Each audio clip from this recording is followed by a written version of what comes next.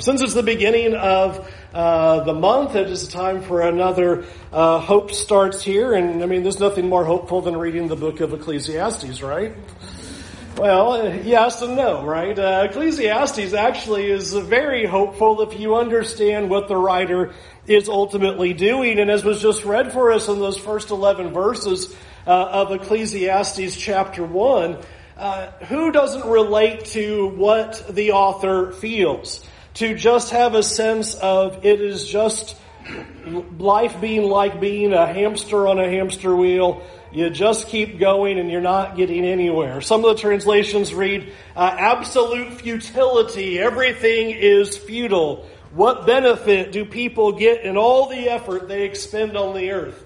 I like one translation, it just said, perfectly pointless. Everything is pointless. And who doesn't feel like that? I mean, you come around to Monday and go, we're going to do this all over again. It's unbelievable that we just keep doing this and doing this and doing this. And Monday is about surviving to the weekend. And the weekend's going to be so great, right? Only to come back around to Monday because the weekend really wasn't that great. Only to hope that next weekend's going to be so much better. And it really isn't going to be because you're on a hamster wheel that you're never going to get off of. That's what the first 11 verses of Ecclesiastes 1 are saying, is you're just constantly spinning. Did you hear the emptiness and the exasperation in his words? Like in verse 4, a generation comes and a generation goes. Verse 5, the sun rises and the sun sets. Every single day, up and down it goes. Verse 7, the streams flow into the sea, but the sea is never full. Verse 8, all things are wearisome. Verse 8, the eye is never satisfied. And verse 9, what has been is what it will be. I mean, it's just life in a nutshell in those first 11 verses. And when you read that sequence, you can't help but identify with what the writer is saying, is that we just keep going and going and going. The translation, that Hebrew word, that some translations say vanity or futility or meaninglessness, it's a really interesting word because it means vapor or breath, but the writer isn't speaking about life merely in terms of it being transitory, though that is certainly true and it comes up in the book, but more the idea of it lacking substance. I thought one writer illustrated it well where he called it cotton candy. You get a bite and then it's just gone. It's evaporated. It's the strangest food ever. It's just gone. You know, you have a substance for just a second, and as soon as you think you're going to enjoy it, it's gone. And that's the idea of what he's talking about with this vanity of life, this futility, there's no substance. You think there's something, but then as soon as you try to put your hands on it, it turns out to be absolutely nothing. And so that is the picture that he begins with. And so how are we supposed to have hope in a world that sounds like this, that we all feel this from time to time, that you wake up on Monday and go, oh no, we got to do this all over again. It's just the cycle of life again and again. What is God trying to show us and teach us? And ultimately then, how can we have hope when we encounter those days where it really just feels like life is vanity, it's meaningless, it's pointless, it's useless, it's futile? One of the things that I think is interesting about what the writer of Ecclesiastes says on a number of occasions throughout this book is a really, I think, stunning truth perhaps for us to consider, which is God made life to be that way. That might be a little bit surprising. That God intended for life to be a hamster wheel.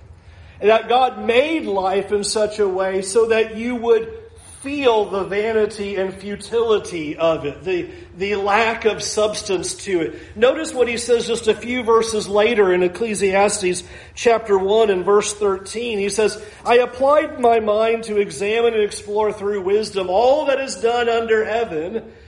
God has given people this miserable task to keep them occupied.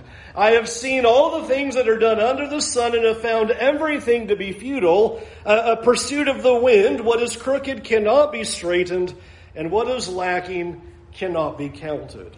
I want you to notice that the author says God made it that way, and that everything that is under the sun is essentially a pursuit of the wind. That is one of the best images. I want you, when we get done, especially you kids, after services, I want you to chase the wind until you catch it. It'd be a great nap this afternoon. Go chase the wind until you catch it. He describes life like that and says God made life like pursuing wind. That's what it's like. Like you're going to go out there and you're going to get your hands on it. And he's giving that imagery to us to help us to understand what the essence of life looks like. That it really is made in that futile way, that just as you think you're about to grab something, you ultimately don't have anything at all. In fact, a passage that was made famous by a song long time ago in chapter 3 of Ecclesiastes reminds us that really life is all about seasons. And if you've lived long enough, you know that as soon as you're in one spot in life, it'll transition into another spot of life. In chapter 3, he'll talk about there's a time and an occasion for everything that is on the earth. There's a time for birth, and then there's a time to die, a time for planting, a time for uprooting, a time for death, and a time for healing, a time for tearing down, a time for building up. And he just goes on and on and on describing there's times of joy and times of happiness and times of life and times of sadness. And again, to note that what God says is that God made it that way. To really capture the idea that God made life to be like that. Once he gets done with the back and forth of the seasons of life, he says there in verse 10 that God, I've seen that in this text, that God has given to everyone to keep them occupied. He has made everything appropriate in its time. And he has put eternity in their hearts so that no one can discover the work that God has done from beginning to end or know what will happen the next. Here is this picture of God has made life to have all of these seasons. And then he goes around and says, and so when you're in your one season, you have no idea what the next one's going to be. All that you know is you're just going to keep running the cycle. You're just going to keep spinning. And ultimately, there's a purpose behind that, to be thinking beyond that. And ultimately, that we would see that God would make life this way so that it would be unsatisfying. That's an interesting perspective that God gives to us. Is over and over again, he makes the point that this life was not intended to give you the satisfaction you're hoping for. It's not meant to do that. It's meant to feel like a hamster wheel. It is like chasing wind. It just seems to almost take your breath away as you're unable to accomplish what you think you're going to accomplish. It's a pursuit of the wind. And thus, if we make it our mission to try to be happy by pursuing wealth or pursuing our career or pursuing wisdom or pursuing family or power or pleasure, whatever pursuit you think you are going to finally have some attainable joy and satisfaction, God says you're going to find yourself unsatisfied and empty. And the problem is we think there is this thing out here that we will somehow be able to grab, and once we have that, I'll be happy and satisfied. And so we plug in all kinds of things. It's going to be our job. It's going to be where we live. It's going to be our family. It's going to be our money. It's going to be our stuff. It's going to be vacation. It's going to be retirement. We just keep throwing in there some kind of thing that we think that once we attain that, it's going to actually satisfy and be the thing you were looking for. And here's God going, I made life so that will never happen.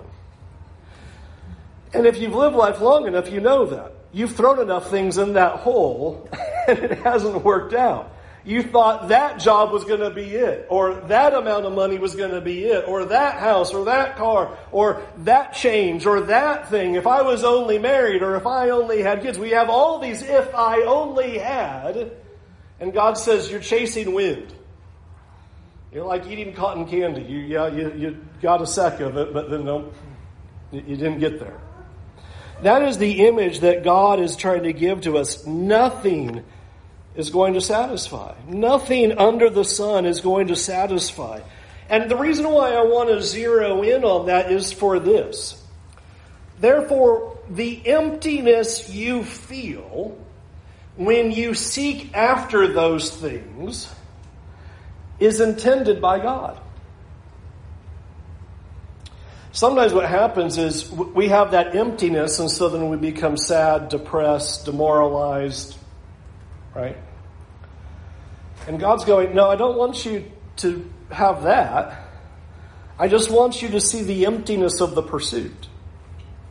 I want you to see that it didn't get you to where you thought it was going to get you to. That's the hope that he's trying to give to you here, is that there's nothing wrong with you when you thought that whatever that was, that carrot that was hanging out there that you were running for, and it didn't satisfy. There's nothing wrong with you that didn't satisfy. You didn't do it wrong. I always make this observation. You know what Satan does? When you go for that and it doesn't satisfy, what Satan says is, well, you just didn't try hard enough. You need to do it bigger, If you just had more or bigger, that would be it. You aimed too low. It was not enough. If you just had more, that would really do it. And God's going, no. It's not going to matter. God made it so that the pursuit of this world would be empty. That everything you will try and give your effort toward and pursue is ultimately going to be cotton candy to you. You're going to enjoy just a touch, and it's going to dissolve and be gone. And you're going to be left empty and unsatisfied. So that leaves a big question. Then what is God intending with that? Why did God make the world this way? Why would you do something like that? Why would God put it in that way? What is his purpose? And there's a couple of things that the writer of Ecclesiastes zeroes in on as a purpose, a couple of purposes that God gives as to why the world is ultimately that way. One thing that he says is so that we would learn contentment. Is that as we pursue and pursue and pursue and end up with nothing, we would stop trying to pursue and just simply be content. Stated pretty well in chapter 4 and verse 6, better to have one handful with quietness than two handfuls with hard work and chasing the wind. Now, what's the observation that he's making? It is ultimately to understand that this life is not going to satisfy. It's going to lead to further emptiness. So be content with the handful you have. You keep reaching with the second hand, and it's not satisfying, and you're missing out on what's sitting right here in your hands. And that's what he uses the image of. Better to just have your handful that you have right now, and have some quiet, have some peace, have some rest, than constantly trying to get more and more and more and not see you're just chasing the wind. You're not going to get it. You're not going to have anything more tangible in your life. And therefore we need to stop straining for more. It's not going to give us what we're looking for, but rather that we would be content. Or if I can say it like this, more is not going to make your life better. More is not going to make your life better. And if you reflect, you can probably prove that. You probably had less when you were younger, and now you're older and you have more, and how much better off are you? More is not going to make your life better. It hasn't done anything. It's cotton candy. It's just kind of, okay, it's not doing anything for me. It's not satisfying. And so more is not going to make your life better. More is not going to make your life happier. And more is not going to give the satisfaction you're looking for. The writer of Ecclesiastes is trying to say that. Just Enjoy, have contentment with the one handful you have. And the second thing that he also states with that, just a couple verses later, is that this purpose of God, by making life the hamster wheel and empty, is so that we would enjoy and place an importance upon the people and the relationships that we do have. Listen to what he says in verse 9, where he says, "Two are better than one because they have a good reward for their efforts. For if either falls, his companion can lift him up. But pity the one who falls without another to lift him up. Also, if two lie down together, they can keep warm. But how can one person alone keep warm? And if someone overpowers one person, two can resist him. A cord of 3 strands is not easily broken." I want us to think about what he's saying here for a minute, because sadly, I think what happens is that this pursuit of life under the sun, this chasing the wind, that we're trying to be satisfied with this world, stuff, possessions, career, whatever it is that we're seeking after, we think if we just had this thing. And what happens is that pursuit causes us to ruin relationships and destroy other people. Usually that pursuit is what causes us to mess up relationships. We become so focused on this world and our stuff and what we're going to attain, and somehow I'm going to be ultimately satisfied, that we blow up other people in the process trying to find that satisfaction that God says you're not going to have. And so we need each other when life goes up and when life goes down. And there is perhaps nothing more troubling, and maybe you've seen this, but troubling or sad to see someone die and nobody cares. You lived your life in such a way that when you come to the end of your life, nobody cares. There's nobody there. You've burnt all your bridges, and that's just the end. I think it is such a sad thing. And yet it's something that the writer of Ecclesiastes reflects upon, is because God wants the futility of life to cause us to be content with just what we have. Be content with where you're at. Be content with the relationships you have. And stop tearing everything down around you in this pursuit of more that's not going to get you there. Life's emptiness is supposed to cause us to see these truths. God made life this way so that we would be content and value the relationships that we have. And so with that situation, what then is God's big sum of life? What is he ultimately wanting for us to see? And I think there are 3 things that ultimately then the writer of Ecclesiastes just simply sums it all up and says, here's what I'm wanting you to grasp. Since life is emptiness, and since it's a hamster wheel, and it's not going to satisfy you ultimately, here are your big takeaways. One of the things that he repeats again and again in the book of Ecclesiastes is that you just need to enjoy life. Listen to how he says it in Ecclesiastes 2:24. A person can do nothing better than to eat and drink and find satisfaction in their own toil. This too, I see, is from the hand of God. For without him, who can eat or find enjoyment?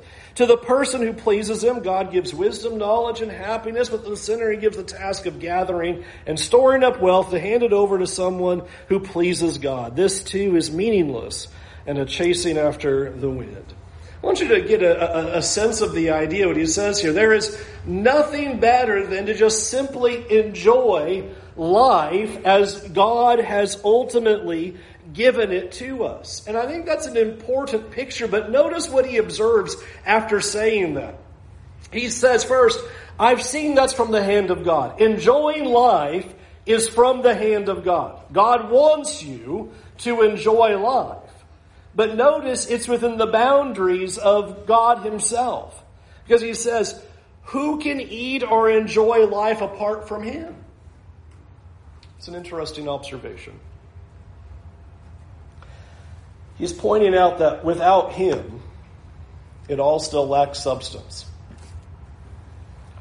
That only when we realize that these things are made the way God made them, and only when we realize that they are here for this temporary enjoyment for our contentment, that can we really enjoy and appreciate what God is trying to show for us. And so he tells us to enjoy life as God has given it to you, not what you want your life to be. I want you to think about that idea. That you would enjoy life as God has given it to you, and not simply what you want it to be. So much of our chasing of the wind, and so much of this emptiness that we find, is because we are trying to make life be something different rather than enjoying what God has ultimately given to us. No human experience is going to satisfy the longing of the heart. And I think it is interesting that he simply tells us we should be able to enjoy what God has ultimately given to us, but that you're not going to enjoy those things without God. It's just going to be emptiness upon emptiness. It's going to be vanity upon vanity and futility upon futility. It's just going to keep being a lack of substance until you put God ultimately underneath it. In fact, this is the picture that he gives in chapter 9 and verse 11 when he says, "Again I saw under the sun that the race is not to the swift, nor the battle to the strong, or bread to the wise, or riches to the discerning, or favor to the skillful. Rather, time and chance happen to all of them. For certainly no one knows his time. Like fish caught in a cruel net, or like birds caught in a trap, so people are trapped in an evil time as it suddenly falls on them." I want you to think about what he says right there. Are you ever bothered by this? The race is not always to the swift. And the battle isn't always won by the strong. And the bread isn't always to the wise. And the rich are not always the discerning. And favor's not always to the skillful. Have you ever sat back and said, you know what? Life's not fair. Notice that's what the writer of Ecclesiastes is getting at. Shouldn't the race always be won by the swiftest person? Shouldn't bread always be given to the one who's the most discerning? And yet, how many times in your life has the promotion not given to the one who works the hardest? How many times is justice not given to the innocent? How many times is the race of life not given to the strong or to the swift? How many times does that happen? It happens over and over and over again. Is that not one of the more disturbing things that we face over the past year and a half with the pandemic? Is that it drives us crazy that there is no rhyme or reason why some people die and some people don't. We haven't figured it out. And that drives us nuts. Because what we want to say is the strong will always survive and the weak won't. We want to make these kinds of rules, just like he says, and he goes, hey, guess what? That's not the way life is. God didn't make it that way. God didn't make it where your pursuit was always going to have the proper payoff. And I think that's important because you say, well, that seems really hopeless, but that's the whole point of the hope, is that you would focus on what you have. If you think that you running harder is going to make you cross the finish line and get you what you want, he says, no, the race isn't always given to the swift. Well, if I just work really hard at work, then I'll be on top. You've seen that not to be true. You know that's not going to happen. It doesn't work that way. Life does not work where the strong always win and the fast always win and the weak always lose. It doesn't work that way. And he even said in there, you're not even considering the factor of time and chance. Things just happen. Who can figure that out? And so he wants us then to enjoy what we have today, because you don't know that you'll have it tomorrow.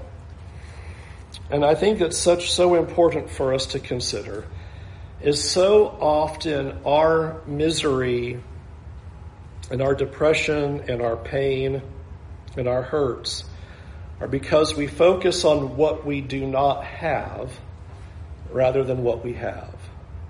We focus on what we are wanting out there rather than enjoying what's ultimately given to us. We focus on the pain rather than seeing the good pleasure that God has given to us. So often that's what our failure can be, and what God is trying to say is, we need to understand that what God has given to us is so that we would enjoy where we are at. That pursuit is not going to pay off. It's not going to give us what we think it's going to give. And then he puts on top of it, if I'm going to give you a second sum that he gives, over and over again he'll make this point. I'm going to be sorry to break it to you. No one's getting out of here alive. No one's getting out of here alive.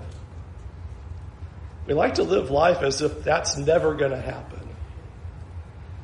But no one's escaping the reality of death. And that again is stated again and again by the writer of Ecclesiastes, so that we will understand the need to appreciate what we have now. We always have done that mental gymnastic where somebody will ask the question, if you knew that today was your last day, what would you do different? Or you knew this week was your last week. Or this month was your last month. What would you do different? So often what happens is we fail to appreciate life as we have it today because we think we just have all of this time. We've got all of those opportunities. I'll enjoy things later. And I'll enjoy people later. And the things that are important can wait till later while I run and pursue and chase the wind now. And here is always this reminder that God gives to us is you just don't know that you have that tomorrow. You don't know that you have that. We all like to think that we're all waking up tomorrow and everything's going to be exactly the same as it was today. We should have learned over these past 16, 18 months now. You don't know. You absolutely don't know that. In fact, you listen to what the writer of Ecclesiastes says. He says, since no one knows the future, who can tell someone what is to come? And no one has power over the wind to contain it, so also no one has power over the time of their death. Now, we all like to pretend that we do. But he makes the observation, you have as much power over the time of your death as you also have the power of containing the wind. And so then he finally makes his important observation in chapter 12. Third reason why life is put this way and what it's supposed to be all about is ultimately life is about God. In chapter 12 and verse 1, he starts off by telling the people who are listening to him after he's talked about what he's pursued in this life. And he says, I want you to remember your Creator in the days of your youth, before the days of adversity come and the years approach in which you will say, I have no delight in them.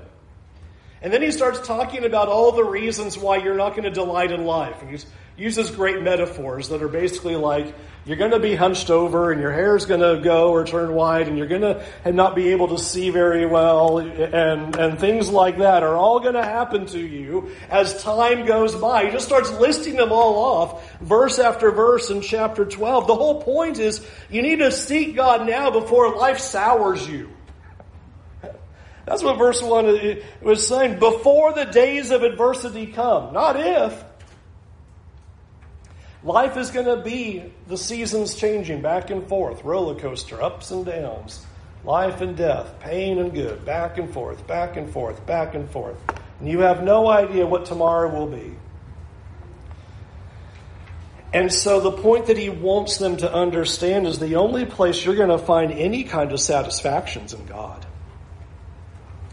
God made life empty so that as you made those pursuits, And as you strive for the wind and come up empty, you would take a step back and realize there's only one place where there's going to be satisfaction. And you're not going to find it in your career. And you're not going to find it in your stuff. And you're not going to find it in your bank account. And you're not going to find it in where you live. And you're not going to find it in your family. You're not going to find it in anyone or anything else but God. And so he makes that point at the end when he says, after all of this, there's only one thing to say. Have reverence for God. Obey his commands, because this is all that we were created for. This is our very purpose. This is why we're here. For God is going to judge everything we do, whether good or bad, even the things that are done in secret. What I hope you'll consider in this idea of hope when empty is that when we feel empty, we would realize that God made it that way.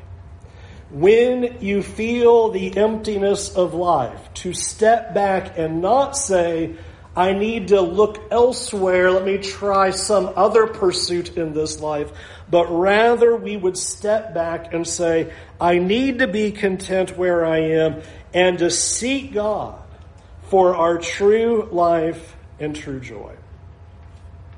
Jesus had a very similar conversation with a woman at a well.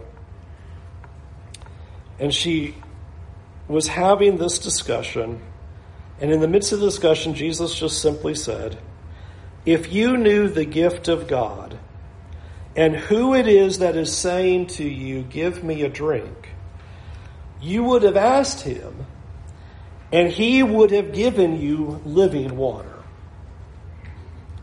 They're having a discussion over wells and water. And Jesus steps back and says, if you understood who I was, then you would understand that real life joy and real life satisfaction is right here.